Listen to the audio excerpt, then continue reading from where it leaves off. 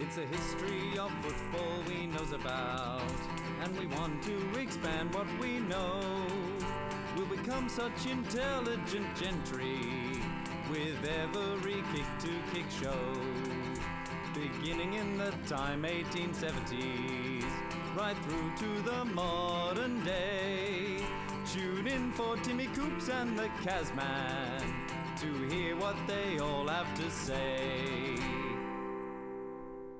Fellow Australians, it is my melancholy duty to inform you officially that in consequence of a persistence by Germany in her invasion of Poland, Great Britain has declared war upon her, and that as a result, Australia is also at war. Welcome to a special episode of the Kick to Kick podcast. We are here today across the next 3 episodes actually to talk about World War II and the VFL players and how they were involved and how it affected them. Yeah, so as we said, we've spoken a little bit over the seasons that have been affected by World War II, a little bit about that, but we thought it's always good to go into a bit more depth with it, and we did that with World War I. Haven't we gone into depth? Well, yeah, exactly, and we've spoken to some really interesting people who've written some books or played during those times. We got some great interviews and so much fantastic information that we originally thought it'd only be 2 episodes, but it's blown out to 3. Yeah. So enjoy. Have a listen to what we've put together. Now, Moz is going to give us some stats on the war to begin with. So in 1939, at the start of the war, the Australian population had around 7 million men, and about 10% of that served in World War II. As a lot of you know, the war went from 1939 until 1945.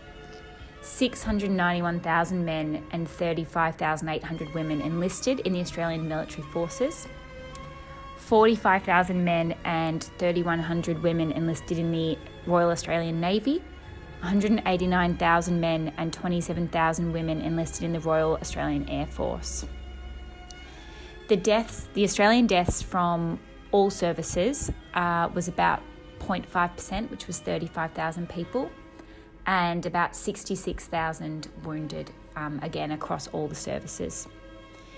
Now, the prisoners of war stats actually shocked me a bit. There were 7,289 prisoners of war in the war against Germany, of whom 234 died while they were captive, which was 3.22% of the men who were captured. Comparatively, in the war against Japan, there were 22,000 prisoners of war, of whom 8,031 died while captive, which is 36% of the prisoners of war in Japan. Huge number. In Australia during the wars, thrift was encouraged. There were restrictions on everyday items. Petrol rationing was introduced in 1940. And while rationing of clothing and food... there was also rationing of clothing, food, including meat, butter, tea, sugar, and that began from May 1942. By early 1943, 184,000 civilian women were employed in direct war work. In addition to that, 70,000 women enlisted in the services, with 3,500 serving as nurses. As far as we know at the moment, there were 103 players who served in both World War I and World War II. And just to add on to those statistics as well, there's 5 players who served in 3 wars. So the Boer War, World War I, World War II. I think in our World War I episode we actually said there was 3, but there's actually 5. So we've got Alex Johnson of Carlton and Richmond, Herbert Kennedy of St Kilda, Bertram Lowell of Fitzroy, Charles Meadway of Carlton and Collingwood, and Alexander Wallace of St Kilda and South Melbourne. Those players served in 3 wars. What an outstanding amount of service for our country. Cool. So let's start by talking about people's attitudes towards the war. Attitude being played during the war. Yeah, because if you remember World War I, there was quite a bit of kickback to the league playing football during the time of war. Yeah. But this wasn't so much the case in World War II. Now, this might be because the Prime Minister at the time, Robert Menzies, was a Carlton supporter, and maybe he thought Carlton were closer to a flag or a chance to win a flag. He was a huge fan. But he argued that Homefront sports served their useful purpose. Football offered the chance to raise money for patriotic funds and war bonds, and was also had a useful psychological and social benefits. There were similar arguments during World War One as well, weren't there? But Yeah. just not as strongly backed by the Prime Minister at the time. And then who took over from Menzies? It was Curtin. Curtin was also a fan, but just not as big a fan, and he sort of just kept that ball rolling. Yeah, you're right there, Charlie. Now, Dr. McClelland, league president, Legend. also argued that thrilling contests between league clubs furnished entertainment for citizens that was so necessary to maintain morale at a high level. Well, yeah, and you think about what's going on at the moment. Imagine how much easier it would be to be in isolation if we were able to watch the footy. Oh, the dream. The absolute dream. And the point that they make about it being able to raise money is so true. We've talked about the Lightning premierships that they've had in the past, games before and after the season where it's been like representative teams playing the best of the rest, and they've all raised plenty of cash, which probably wouldn't have been possible otherwise. Also, in the season we just talked about, was it 40? Yeah, 42. Both captains came out, Dick Reynolds and Jack Dyer, before the game and talked about how important it was for everyone to be buying war bonds and really, really pushing it. When you don't have the ability to spread information the way we do these days, footy would have been a very good soapbox to have. I got a quote here from the Hawthorn president, Dr. Jonah, who said, "Football should go on because it provides mental rest for a large section of the community. It keeps a large number of men bodily and mentally fit, and it provides employment for many who are unable to undertake military service." I love that they talk so much about mental well-being even back then. Yeah, that's actually a really good point, Moz. Yeah. Yeah. Didn't expect that. No, not at all. Yeah, it's very interesting.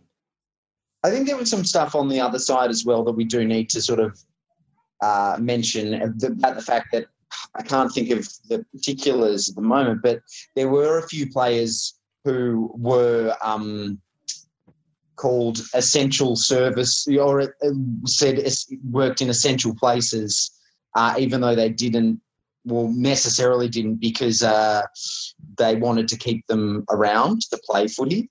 So there were a few things like that going on as well, which I think is important to mention. It wasn't all positive, I don't think, in terms of the VFL stuff, but people did come together and allow players to play or train with different clubs, and it was a very open and reasonably honest thing of, we want this competition to be as good as it possibly can in these trying times. So people sort of came together, I guess, didn't they? Yeah, no, you're absolutely right, Charlie. They supported each other the whole time, didn't they? Yeah, all the clubs that were still around did. Yeah, I guess they needed that camaraderie compared to the rest of the world and the world stage at that time. Once the jolly swagmen camped by a billabong under the shade of a coolabah tree. Now, obviously, there were a lot of VFL players who fought and served for their country during World War II, and we're not going to be able to talk about every single one individually, although we'll try and mention as many as we can. There are quite a few notable players who volunteered and served, really setting an example for the rest of the country and, specifically Melbourne, Victoria, this being the VFL. So we might go through some of those players who served. Moz, do you want to start off with some Brownlow medalists? I'd love to. So Richmond's James Morris, he won the 1948 Brownlow medals upon arriving home, and he was part of the Australian Field Artillery Training Regiment. Yep. Chicken Smallhorn of Fitzroy. Oh, one of your favourites, Moz. Fave Chicken. He was a corporal in, and now I don't know how to pronounce the actual military numerals, 2/4 Australian Regiment. How would I say that? Yeah, the second, fourth, I'm pretty sure. Okay, the 2nd, 4th Australian Regiment of the Motor Transport Company. Thank you, Charlie. And then... I'm not sure if that's right. That's just a guess. Look, and we'll hear more about Chicken Smallhorn and his involvement in the war later on in our second episode, especially at the Changi prison. Yeah, huge. Fascinating stuff. Footscray's Norm Ware. He was a private in the 1st Australian General Hospital. Ivor Warren Smith of Melbourne. He was a major 1A in the Core Petrol Park. I'm not quite sure what that means. Dual Brownlow medalist there, Moz, as well, from Melbourne in the 20s. Yeah. Mm-hmm. Marcus Whelan of Collingwood. He was Sergeant 140 in the Anti-Aircraft Battery. And finally, Hayden Bunton, the 3-time Brownlow winner of Fitzroy, was a corporal in the 5th Motor Ambulance Convoy. So so there's some big names. Big names. Yeah. So some players I looked at are John Baggett, who was a Richmond and Essendon player and then went on to coach South Melbourne and Essendon. We've got Alan Hurd, who was obviously James Hurd's grandfather. Oh, wow. Yeah. Fons Kine, Collingwood captain, Copeland Trophy winner. Elvie Panham, also a Collingwood legend there. And then I've got a few members of Collingwood's machine team from the late 20s. Albert Collier, who was an aircraft hand. Harry Collier. We got George Clayton, leading aircraftman. Jack Beveridge, who was a private. Albert Lauder. Harold Rumney, who was on the HMAS Lonsdale. We got Percy Bowyer, and finally Horry Edmonds. So quite a lot of Collingwood machine members serving as well. Wow, that's massive. So under that, we've got a few. Surprisingly, I'm going to talk about Melbourne players now. So there's a couple that you just mentioned. Bert Chadwick, who's a Melbourne Premiership player, and at this point, head of the MCC, and his son Robert also played for Melbourne. It was a wing commander. There was Ed Cordner, who was a surgeon lieutenant in the Navy. Francis Hughes, who played for Richmond and Melbourne, son of Checker Hughes, who was in the 15 field ambulance. And Checker Hughes served himself, didn't he? Checker as well, yeah. In the First World War? In the First World. Yeah. Yeah, in World War One, yeah. Alan LaFontaine, captain of Melbourne, was a private and flying officer in the anti-tank regiment.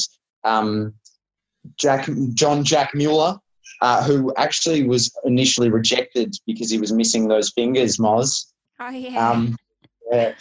He eventually got in, and he was a corporal in Mount Isa. If you can play football, you can serve in the army, surely. Can you shoot a gun, though, without those fingers? Oh, yeah. As long as you got your trigger finger, you're all right. Yeah. Yeah, hard to shoot a gun with your pinky. True. Yeah. And the last one I wanted to mention was Ambrose Palmer, who we talked a little bit about, who was the Footscray player, who was also the boxing champion, who got in a couple of tussles with Jack Dyer, didn't you? Yeah, one or two, I think. Yeah. He was a private in the 2nd Training Battalion and suffered from PTSD, unfortunately. So, as Timmy said, there were plenty of others, but those are a few very famous names that popped out. Yeah, great. Kazman, you got some for us as well. And for me, goal-kicking legends, Laurie Nash. He went AWOL a few times. He was medically classed as having arthritis in his knees. I don't know what to read into that. He went AWOL on the ground a few times as well, didn't he? On the South Melbourne thing, we've got Bob Pratt, 6 months in the Pacific, was stationed in far north Queensland as he played games of football up there as well. Why wouldn't he?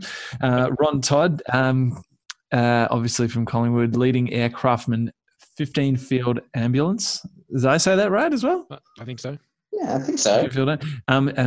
It was at the ambulance HQ D post, and we've got Claude Curtin from Fitzroy, nephew of the PM. So he didn't escape. Corporal, 2 Australian Lines of Communication Postal Unit. Also, we've got Dan Murray. Now, we didn't talk about his debut, but I don't know. But I must have missed that there somewhere. But no, we have spoken about it, Kaz. We did. Okay. Yeah, about 10 episodes ago, I think. Well, just in case, go back and listen. Dan Murray, Always. notably great player, but also was the father of the famous Kevin Murray, team of the century. But his dad, Dan Murray, leading aircraftman. Nice, Kaz. Now, I just want to say, I think it's so important that these leading footballers provided that example for the rest of the community and volunteered and put their hands up and really, served like everyone. Yeah. Yeah, absolutely. It's a really strong example. And you look at those guys. It's quite interesting to note that a lot of the people that we just mentioned and talked about were either in the medical leagues or in the Air Force as well. I think it shows I don't know, it shows that there were so many different things going on, during the war. Everyone had a role to play and found a place that seemed to fit who they were as people as well.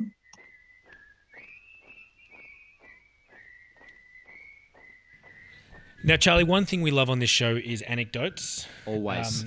I thought we could share some stories that we found about different players and their involvement with the war or football's link to the war. Perfect.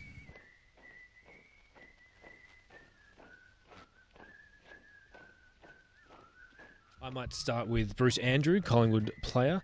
He was captain of the Air Force Aussie Rules team in 1944, and he actually asked if he could play a game in Lords, maybe inspired by the 1916 game, I'm not sure. So he went to Lords and asked, and they said, yeah. He said they told him the only cricket's played here. Yeah, so they then organised a game down in Brighton, and they arrived in Brighton to find the whole centre square was marked off, and they couldn't go on the cricket pitch. So they had to play around the centre. Yeah, I'm going to take this up with the commander, because wasn't it the commander who was the head coach or something like that last time? Quite possibly. So then we had Wembley, White City, Tottenham, Chelsea and Arsenal all offer their grounds, but they were too small. I mean, we know we can't play football on a soccer pitch. It's just not the right size. No. So they actually moved this game to Hyde Park. Now, Hyde Park was where all the rubble from the Blitz was kind of stored. They'd dump it all in Hyde Park. So the Anzacs... There, they moved all the rubble aside and played a game of Aussie Rules football in the middle of Hyde Park. Oh, that's great. That's awesome. Then we've got the story of Alfred Callick of South Melbourne. He joined at the age of 16 and spent 5 months in camp before his mother contacted authorities and had him discharged. Ooh, how embarrassing. 5 months. You do not want to tell any of your mates about that. No. We got Fred Green of Essendon St Kilda, captain of the naval team and won the best and fairest in the ACT League while he was there on placement. William Campbell from North Melbourne served in New Guinea, returned safely and died in 2005, aged 102. Wow. One of only 4 league players to reach the age of 100, so that's pretty damn impressive. It's amazing considering what they went through and what their bodies went through, that these guys even got close to those sorts of ages. Yeah, that's insane trauma. Mm-hmm. Yeah. Then we've got William Plunkett of Geelong. He served in the Middle East and New Guinea, and urban legend has it he was once hiding behind a tree from a Japanese patrol and realised he was sitting on a booby trap or a mine. But because of all the weight loss he'd suffered during the war and being a lot skinnier, it didn't actually go off. You're joking. Yeah. Surely not. Yeah, so he survived that, and then during his second tour, he was shot in the hand and the buttocks in New Guinea, and had a few fingers amputated as well. Like Forrest Gump. Alan Pollock of Footscray served on Bougainville Island. He was known to have cracked a rib in a regimental football game in 1942. I'm sure his commanding officers weren't too happy with that football injury. Yeah, no. Edward Rankin, who was half-brother of Cliff, who had served in World War I. We know the Rankin family. Alfred Sampson of Footscray, a member of the RAF. He was part of a force that brought home liberated Allied POWs. He played in that aforementioned RAF game, I think, in London with Bruce Andrew. And then we got Paul Bell of St Kilda, who would brag to his mates that when playing for St Kilda, he played alongside the great Billy Moore. It'd be something that definitely would get a hell of a lot of talking when you've got nothing to do, sitting there waiting to fight, or sitting in the trenches or wherever you were. I played in the VFL. Yeah. Well, look, you think about it, we spend so much of our time at work talking about football. Of course, when you're serving overseas, you're going to talk a lot about football. I guarantee you. Yeah, exactly. Yeah, like you say, for the people who are still at home, it keeps you going. For the guys over there, I'm sure that it kept them going as well, hearing about what was happening at home with their teams and those sorts of things. So a few other stories were, so there was Archibald Baxter, who played for South and went back to them after the war in 44. He started to mark the ball with his left hand, as a wound to his right shoulder during the war meant he couldn't mark with his right anymore. So compensating. So he's gone the other way. Keith Drinian from St Kilda was spotted playing footy in Darwin by the Saints coach, Fred Green, and signed to the club as soon as he returned from duties in 46. And that's actually something we'll get to when we listen to the Jack Jones interview in episode 3. You know, people were still recruiting. People had their eyes open on all these players during the wartime. Yeah, absolutely. Again, just like Timmy mentioned before, while on leave, one of South's players, Llewellyn Frost, was injured during a service game. So I can't imagine his superiors would have been too happy about that. Basil Hunter from Carlton, who served in New Guinea, he was wounded in the hand and the buttocks, and he was then posted to Bougainville, where he damaged his ankle while playing footy there. So there's a few footy injuries going on during the war as well. Oh, do you think they tried to hide all these injuries from their commanding officers? Surely. You can't imagine it would have gone over well. Yeah. Ken McLean from Carlton got in trouble with the authorities in 42 when he was found asleep at his guard post and lost 14 days of his pay. He served in Lae and New Britain in 45, and he wasn't punished despite technically being AWOL in 46 to play in Carlton's opening round match. So that's nice. Yeah, and we'll talk more about that in the 46 episode. Yeah. Rendell Holton from Collingwood was a flying instructor and a test pilot for the RAAF, and in 1969, so a long time later, he introduced the bill to abolish discrimination in benefits for Indigenous Australians. Oh, wow. So that's fantastic. Oh. Yeah. That is brilliant. Yeah, I'm glad he survived. Absolutely. Will O'Brien, who played for South Melbourne, served in Darwin during the bombings, and then 2 years later in New Guinea and New Britain. He is the grandfather of Jared and Greg Healy. There you go. And the last one for me, Henry White from St Kilda, flew in the same squadron as Keith Bluey Truscott, who the Melbourne Best and Fairest is named after, and who was obviously a very excellent pilot and died during the war. Okay, so legend had it that when Sid Coventry received a telegram from the army about his sons, Hugh and Jack, that he refused to open it for over an hour. It was all good though, except for Jack had endured an eye problem after a horrific plane crash. But they were both alive. Yeah. Can you imagine though, just receiving a telegram during those times? I can't imagine. No, it's just horrendous. My imagination. Yeah. I hope we never have to imagine anything like that. No. Yeah. Fred Flanagan was serving on Kokoda and he saw heavy action at Bougainville. He was supposed to go to Japan, but when his Mad Cat supporter colonel found out he wanted to play footy for Geelong, his colonel ensured Flanagan returned to Melbourne, where he attended officers' training and played footy for Geelong. Great. Sneaky. I was hoping there'd be a story about like that. Yeah. Robert Hancock of St Kilda fudged his age to enlist. He was stationed on the HMAT West Australia troop-laden ship in Manila, or HMAS. A Japanese dive bombing pilot headed for it. Hancock stayed at his post firing at the plane until it crashed into the sea. Oh, wow. Hectic stuff. This is a really nice one. Harold Compt of St Kilda took a scoop of soil from Junction Oval with him to war in the islands.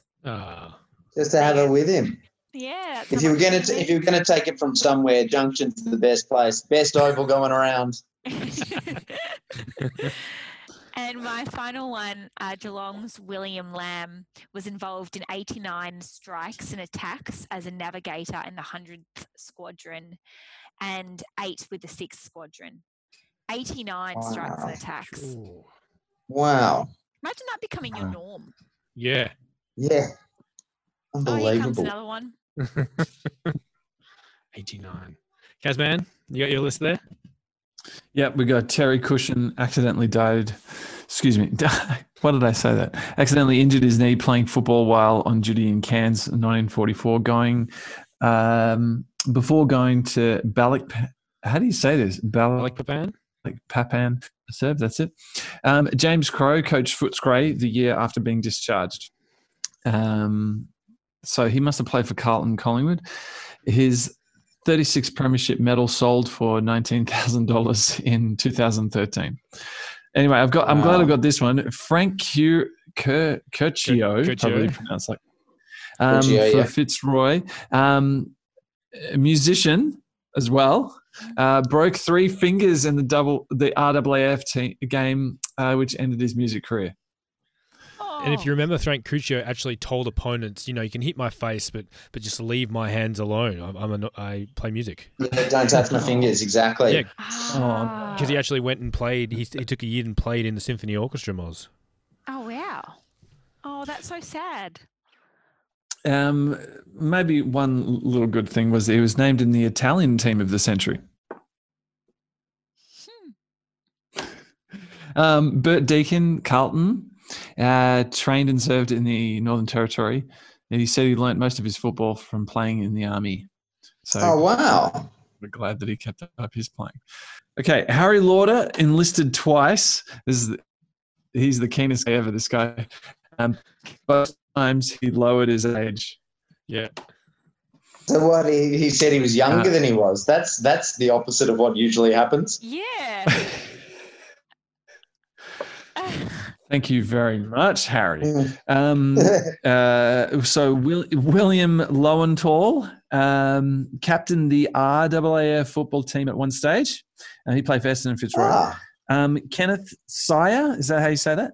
I think so, yeah. For Fitzroy and Richmond. Won both the best and fairest for the RAAF football competition in 1944.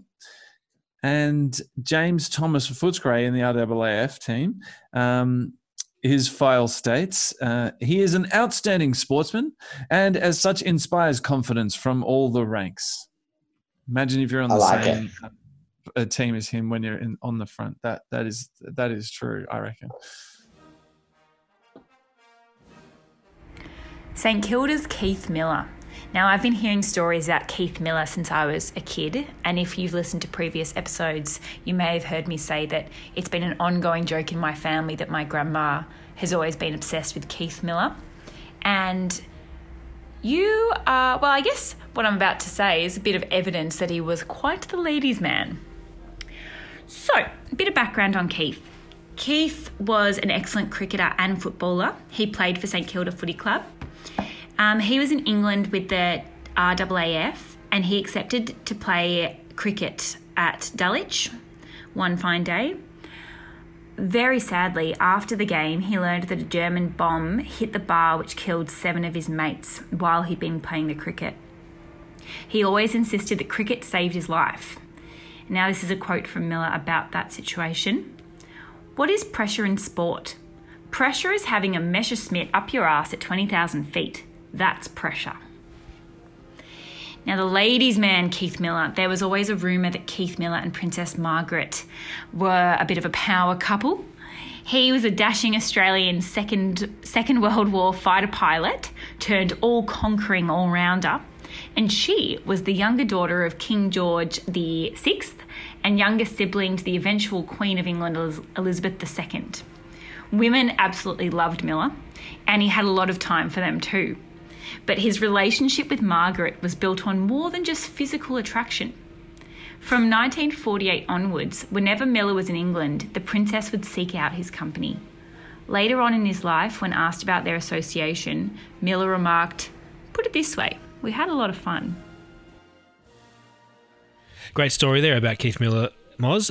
Now, last one I want to share is not about a footballer, but about a football, about Ernie Pilkington. He was a Tasmanian. He was from Newtown, coached by Roy Cazaly. He was on the HMAS Vampire in 1942 when the Japanese attacked, which sunk the boat. 300 Australians died. Now, Pilkington's body couldn't be found, and he did actually survive, later telling Blues officials it was only by clinging to an inflated Sherrin football that for some time in the water he was able to survive. And that he clung to a football and a wooden raft for 6 hours in the sea. He was one of 600 men who were survived and then taken to Ceylon. So, yeah, guys, a football saved his life. So they had a Sherrin on board. Fantastic. That's amazing. Yeah, isn't it? Look, I'm not actually sure if it was a Sherrin football. I was kind of just assuming that it was a Sherrin. But, yeah, a football saved his life. Okay. Yeah, so a pretty incredible story there, and I thought it was definitely worth sharing as part of this episode. Yeah, that's phenomenal. Fantastic anecdote, Tinny. So a lot of those stories have actually come from Barb Cullen's book. It's called Harder Than Football, League Players at War. Very well researched, a really great omnibus. We had a chat to her for our World War I special, if you remember, a few years ago. Go back and listen to that episode if you want to hear more about her book, because it's a great read. And we're still finding more players every day that have fought and served and died in the war. I think just last week, Rhett Bartlett was finding a few new Richmond players who had fought and served or maybe played reserve. So, you know, it's an ever-evolving list. Yeah. That's Yeah, wow. fantastic.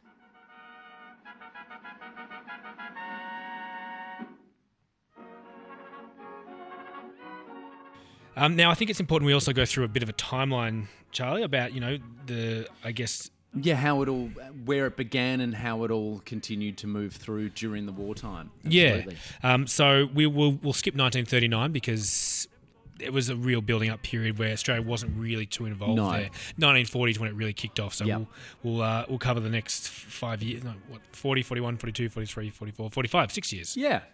Great. Play it, swing it, V for victory.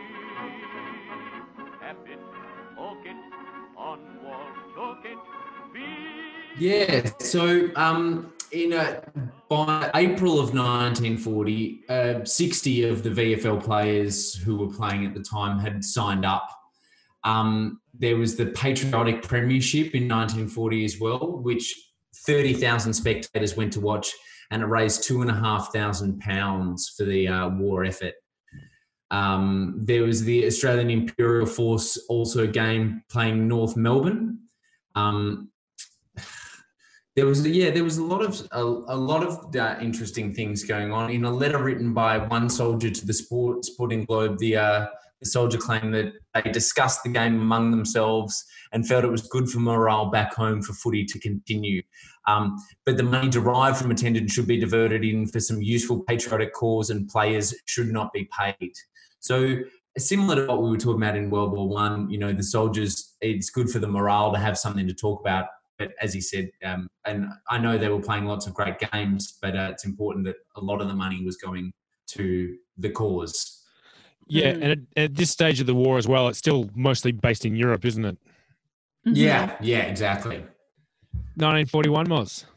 All right, 1941. Geelong were forced to move from Corio Oval to Cardinia Park because of the army taking over the barracks. And Collingwood won their second patriotic premiership. Yep. The first league captain signed up, with North's Len Thomas saying, "Well, a man can't be out of a thing like this." Melbourne's Harold Ball and Fitzroy's Chicken Smallhorn were photographed shaking hands between a game between services in Malaya. This was a game between the RAAF and the Field Ambulance. I love how we always refer to him as Chicken Smallhorn. He's never his first name. Yeah, I don't even remember his real name. I think it's Wilfred. Yeah, it sounds familiar. Or, yeah, little chick. A report from the Western Desert in the Middle East suggested that the first AIF assault in Libya commenced on the signal of a football being kicked into no man's land. How good's that? Waste of a football, though. So good. On the 20th of July, 1941, a charity match was played between a bookmakers team, Jack Dyer's Victorian side, and the RACV team at Victoria Park. Jack Titus lined up with the RACV against Dyer and Dick Harris. Yeah, interesting that he's against his teammates from Richmond. In North Africa, head correspondent John Hetherington saw the phrase "up there, Kazali" chalked on a shell-torn wall at Sollum in the Western Desert. Yeah, how's that? And in October, ABC war correspondent Chester Wilmot even heard a Scottish aircraft gunner yelling, "Up there, Kazali," during the siege of Tobruk. And then, very sadly, Ron Barassi Sr. was killed in action as well in 1941. Yeah, I think he was the first league player who passed away, and Charlie will talk a bit more about that later on. Mm-hmm. And one more thing, there was a charity match played on the 14th of September with both past and present players versus bookmakers. Thanks, Moz. All right, moving on to 1942. So this is the year that the ground started to be taken over by the Air Force, including Junction Oval, Lakeside Oval, Western Oval and the MCG. From April to October 1942, the US Army's 5th Air Force occupied the MCG, and it was known as Camp Murphy, named in honour of Officer Colonel William Murphy, a senior USAAF officer killed in Java. In March of 1942, John Curtin said that big football was undesirable in the midst of a world crisis. Football should continue on the basis of community fitness, but war should come before all other considerations, and recreation must be for the purpose of promoting fitness for war work. On March 29th, Carlton played Richmond in a patriotic match to raise money. And then again, in May, they played Fitzroy. I think that might have been Hayden Bunton's comeback game. 15,000 fans coming to watch and more than £700 raised. In July, Richmond then played a combined services team. Now, going overseas, in Egypt, it was known that 2 RAAF teams had an ongoing competition, playing in the sand there, which must have been quite hard. In Darwin, teams played in full battle dress in jungle clearings. The playing area was ringed by supporters in steel helmets, and the goal umpires used rifles for flags. The only obstacle was finding the ball if it went over the boundary line and into the 8 feet high grass. Now, Bill Cosgrove, who we'll talk about later in the third episode, named his fighter planes after Jack Dyer. I think he had Jack Dyer 1, Jack Dyer 2, etc. And on those was also painted "Eat 'em alive," the Tigers' famous battle cry there. And finally, there were 2 more patriotic games played. The defending champions Essendon actually took on a combined services team the week after they beat Richmond for the flag. That was to raise money for Lady Duggan's Hostels for Women Fund. And that team Essendon played included players like Mueller, LaFontaine, Bob Pratt, Ron Todd, Laurie Nash, Frank Curcio, Norm Ware and Albie Panham. So quite a star-studded team that the Bombers were still able to beat. And then finally, Richmond played played the RAAF in Sale for the Football AIDS War Fund. And this game, the Tigers won, and in that game, £200 were raised. So Tigers really doing a great job there of raising money for everyone. Yeah, so moving on to 1943, this was the year that, as we said, the MCG got taken over by the American forces. So a lot of the grounds were starting to be taken over. And most famously in 43, the MCG was home to the 1st Regiment of the 1st Division of the US Marines, which if anyone's watched The Pacific, the Steven Spielberg series, which is a few years old now, that one of the episodes shows quite a lot of that, which is quite interesting, and all those Marines in Melbourne starting fights and doing, just enjoying the fact that they weren't fighting, I think. Wow. That on March 14th, the Marines hosted a giant get-together of the US and Australian troops on the MCG. There were also reports of soldiers playing games on Sunday mornings, which is great. And I think, is this when Ostis started getting played, Tim? Yeah, it's later on in that year, but yeah, we'll talk about that in a minute. Yeah, beautiful. There was also some games at Stalag 383, which is near Nuremberg. 500 Australians played football and formed a league there with 4 teams called the Emus, the Kangaroos, the Kookaburras and the Wallabies. And they even had 2 reserve teams, the Snakes and the Goannas. Nice, The Taylor's dyed army T-shirts in red, yellow, blue, and white. The games were played on a 200 square parade ground, and tackling was banned because of the hard ground. The winning team, which ended up being the Kangaroos, led by Johnny Wakeman, had a shield, and they won 6 out of the 9 games. So the latter was the Kangaroos on top, winning 6, losing 3. The Emus and the Wallabies having the same record of 4 wins, 1 draw, and 3 losses, and the Kookaburras winning 3 and losing 6. So there you go. In late May, they also staged a State of Origin game, which is the Western states versus the Eastern states. Yeah, and the Taylors even managed to get a swan on the West shorts and a big V on the Victorians shirts. So good. Unfortunately, though, the Wests won by a point, 68-7. There were a few other games as well. Jack Pym, who played for Collingwood and was part of the 58th and 59th Battalion, recounted that they played games on the airstrip in Bougainville as well. On the 3rd of April, there was an All-American Sports Day held at Punt Road, which involved a bit of baseball, which we know used to actually open a few of the VFL games, and also some gridiron matches, and also a kicking and passing challenge between Australia and America. The kicking team was Jack Mueller from Melbourne, Wally Buttsworth from Essendon, Jack Graham from South, and Skinny Titus from Richmond. And the passing team was Jack Dyer from Richmond, Hugh Tomey from Essendon, Jack Graham from South, and Jack Mueller from Melbourne. So Mueller got a run on both teams. Yeah, well, he's good enough. On the 20th of July, there was an Army versus Air Force game at Punt Road. Yeah. And on the 15th of August, there was a combined services versus central services team. The Bluey Truscott Memorial and Richmond Prisoner of War Funds benefited at the match at Richmond on Sunday between the teams representing the combined services, which was the Navy, Army and Air Force, against the essential services of police, fire brigade, railways, tramways, munitions and engineering. Great. So as I mentioned before, there was a game called Ostis. Yeah, so interesting. That was started, and it was originated.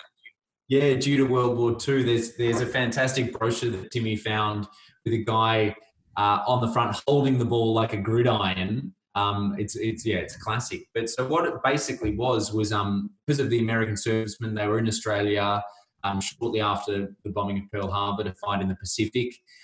They were looking for some common ground and things to do with the Australian soldiers and the population in general. And apparently there was a bit of trouble between the soldiers of Australian soldiers and American soldiers. There was a few fights in the streets as well. So they wanted something to kind of occupy them. They wanted a common ground of sport that would kind of combine and bring them together. Yeah. I'm not surprised. They were all on top of each other. They'd been sort of on ships or fighting for quite a while, so they sort of got to Melbourne and were a bit all over the place. And I think a lot of the Aussie guys sort of didn't like their women being chased by American men, so it may have got them back on the same page. But it was so it was an interesting game. They sort of combined gridiron and AFL and had a few local exhibition games to help support the charities. So the first game was they just played AFL and the Americans were beaten terribly. Yeah. So Ern Cowley, who was a journalist with the Sporting Globe, came up with the idea to amalgamate the two games. So how it basically worked was balls were allowed to be marked after catching a forward pass. So you were allowed to throw the ball. You were also allowed to kick the ball, but the throw, it counted as a mark. The Aussies just continued to basically play it the way they always had and basically continued to play AFL. But the Americans used, their gridiron skills and were extremely accurate with their throwing. There's actually footage of this on YouTube as well. Yeah. The game. Yeah. Which is, it's really interesting to watch. And I'm sure it would have been quite a spectacle at the time. Absolutely. Even now, if that was played now, I'd go and watch it. Me too. So 1944. So, guys, excuse me. So, everyone, during a match between the Royal Australian Air Force teams in London, the cry of "Up there, Kazali" was heard from the barracking airmen. Nice. Now, that has been something we've been looking at over quite a few years. Games in Madang, I hope I said that right, on a patch of cleared land. Lieutenant Colonel Cosworth ordered his troops to cut down some trees to make a bit of an oval. And I don't know, I pulled a tree root out the other day. This would have been some challenge. So they could have had it, and they did this so they could have something to do in their downtime. They named the oval Deslands Oval. I hope I said that right. Yep. To commemorate Corporal. Sorry, I looked at this acronym ROT. I don't know what that stands for. To commemorate Corporal Desland and his achievements. The match included the Unit 29 of the 46th Battalion taking on Unit 2 of the 14th Field Regiments. And I don't know if this is right, but the entire of 152nd Australian General Transport Company. That seems like quite a lot there. So they beat the team from Darwin, all these people, wearing their now this is one of my favorite parts, wearing their cut off jungle greens and army boots with stops in them. So isn't that something from Apocalypse Now? They beat the team led by the Demons defender Wally Locke. Such a sweetener. Eventually 7-team comp was set up within the 29th Unit 29 of 46th Battalion. So 7-team. Oh, we'd just come out of action, and we were having a bit of a leisure time, and the old CO, Colonel Cuthworth, thought we'd want a bit of activity, so he got us cutting his kunai grass to make a footy ground. That was a Madang. And anyhow, we worked away there for, it didn't take long, a couple of days, I suppose, just cleaned it up, and we cut it pretty low to the ground, only about an inch or two. It was pretty muddy, but the grass used to sort of bind the surface together, and no, it was all right. Yeah. Then we got into it. The first mob we challenged us was they come from Darwin, I think. They were an artillery mob, and they hadn't been beaten. They come trotting out in their footy gear, football boots and jumpers and knickers and everything, and we come trotting out with our cut-off jungle green trousers and singlets and army boots with stops in them. Anyhow, we stitched them up. We had a very good team. No, I don't know how they go against this league team, but they would have pushed some of them. Yeah, they're pretty good. Wally Locke from Melbourne, Alan McDonald from Richmond, Arthur Hart, Fitzroy. No, we had a pretty fair team. Like I said, I only played a few matches and then I sprained my ankle and pulled back for the battalion and pulled forward with the company. So, Tim, on the 9th of July, League versus the RAAF raised £2,000. So it's a win-win for everybody. We've got people getting some time off. People get to see the game. And the little bit of money that's left over goes to a good cause. In 1945, a lunchtime rally in Spencer Street before the commencement of the 45 season raised £2,500 for the 4th Victory Loan. After a number of VFL players addressed the crowd, Laurie Nash raised an additional £100 by taking up a challenge to sing to the crowd. A special commemorative service for the late President Roosevelt and footballers who had fallen during the war preceded the opening day of play on League Wounds Day. Crowd stood before bareheaded while players and umpires formed a V for a 1-minute silence, followed by the sounding of the last post.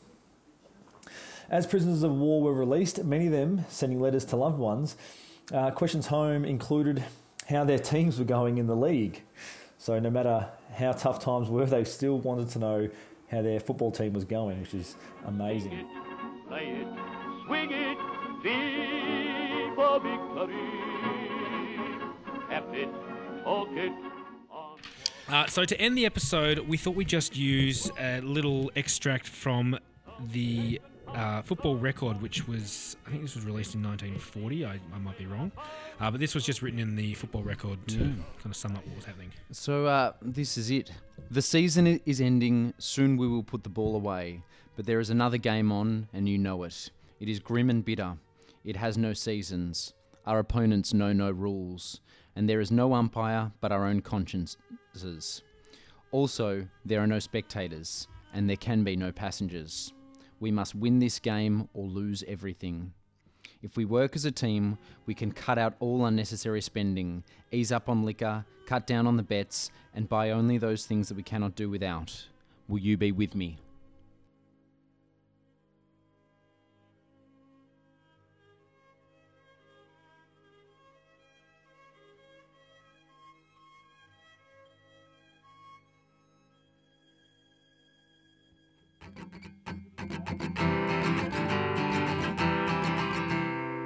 To find out more about the Kick to Kick team and the sources we use, visit our website www.kicktokickpodcast.com. You can contact us via email at kicktokickpodcast@gmail.com or find us on Twitter and Instagram under @KickToKickPod. Thanks so much for listening.